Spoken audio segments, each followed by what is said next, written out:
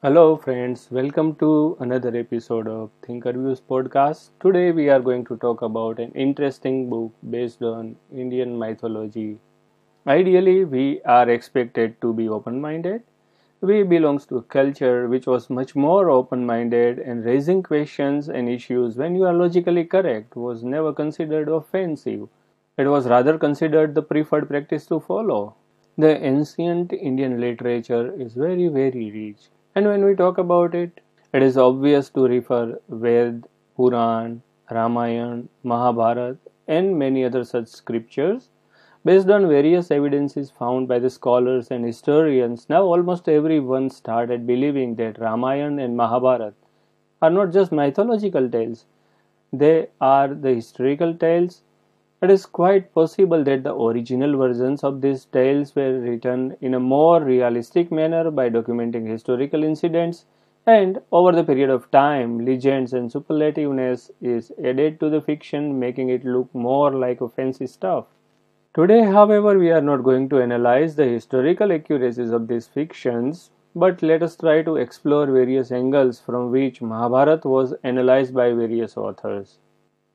Late Harilal Upadhyay, a Gujarati author, has tried to stick to the original popular version of Mahabharata in his Mahabharata book series, which is comprised of 7 books. Well-known mythologist Devdutt Patnaik came up with Jaya, which is an illustrated retelling of Mahabharata, where he tried to take a note of some of the lesser-known tales from the epic.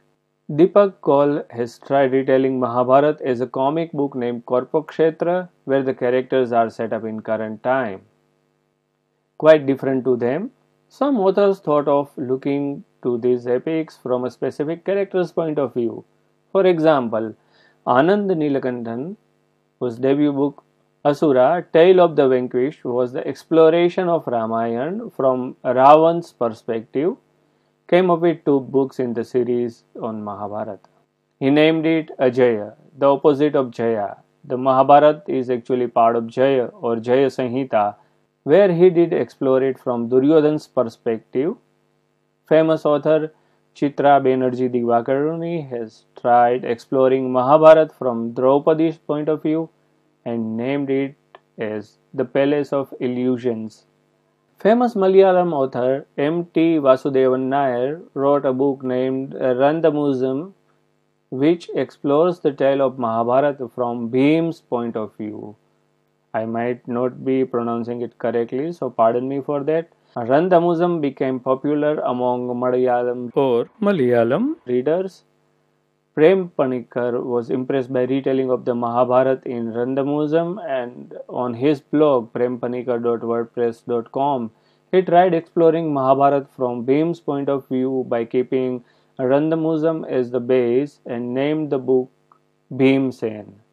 Remember, BHIMSEN is not translation of Randamusam.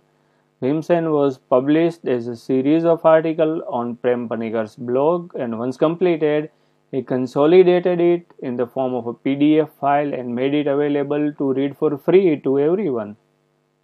Spread over in 71 chapters, this book is a good read.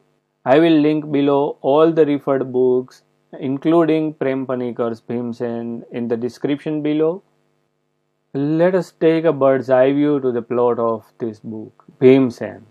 As Mahabharata is explored through Bhimsen's eye here, it can be started logically from childhood days of Bhim. If the author wanted to refer or explore any other incidents happen outside of Bhim's lifetime, he has to write it like the information was conveyed to Bhim by someone else. Bhim, the second Pandav, felt proud whenever he was called son of Vayu. Often he stands in the balcony and tries to feel the soothing touch of his father.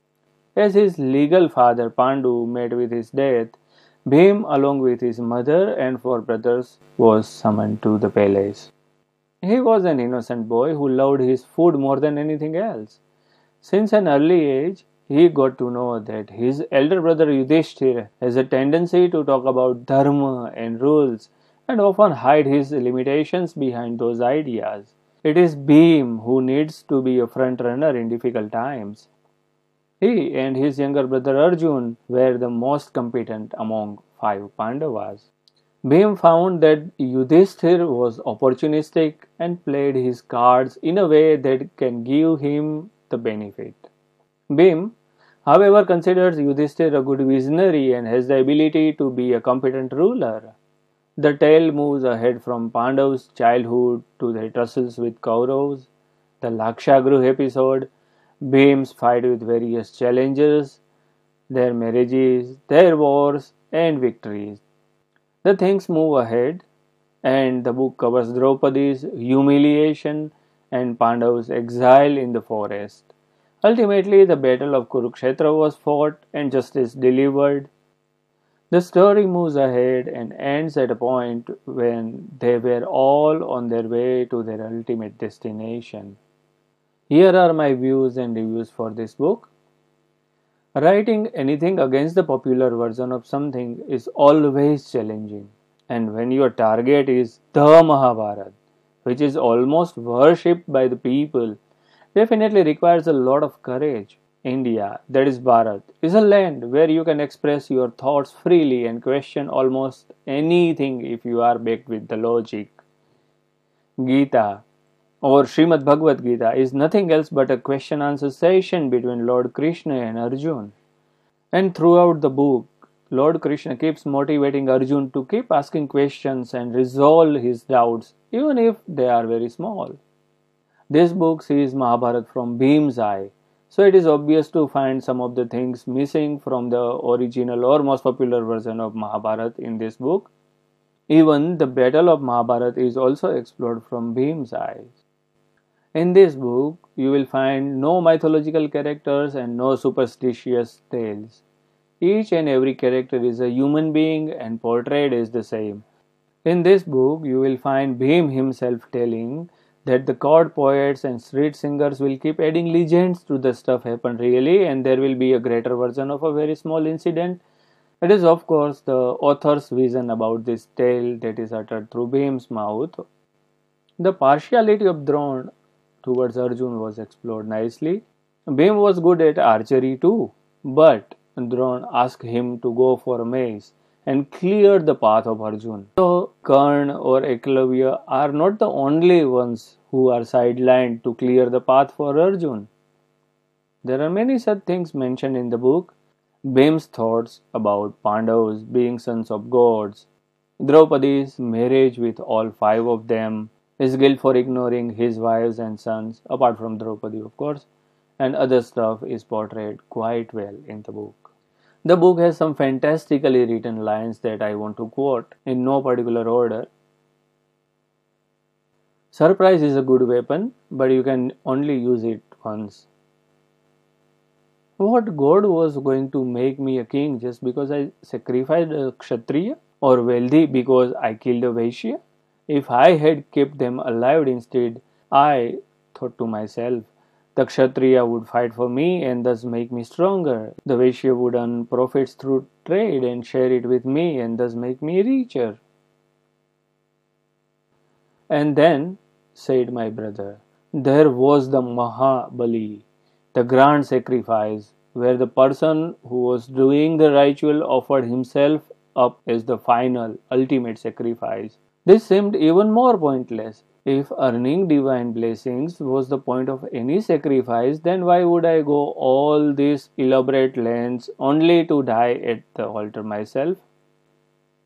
But loving him, respecting him, identifying with his ambition, all of that did not mean I had to agree with everything he said and did, that I had to give up my own principles and embrace his will and whims. And I was glad of this chance to let him know. Thankfully, they were all crowded together, very close to me, all eager to hurt me. The fools didn't realize that by attacking me as a coward, they were only getting in each other's way. You can let an animal go free, even a dangerous animal, but never let an enemy escape. If you do, he becomes doubly strong, and the next time he attacks, you will die. Strength is good, but you have to learn to use it well, he told me.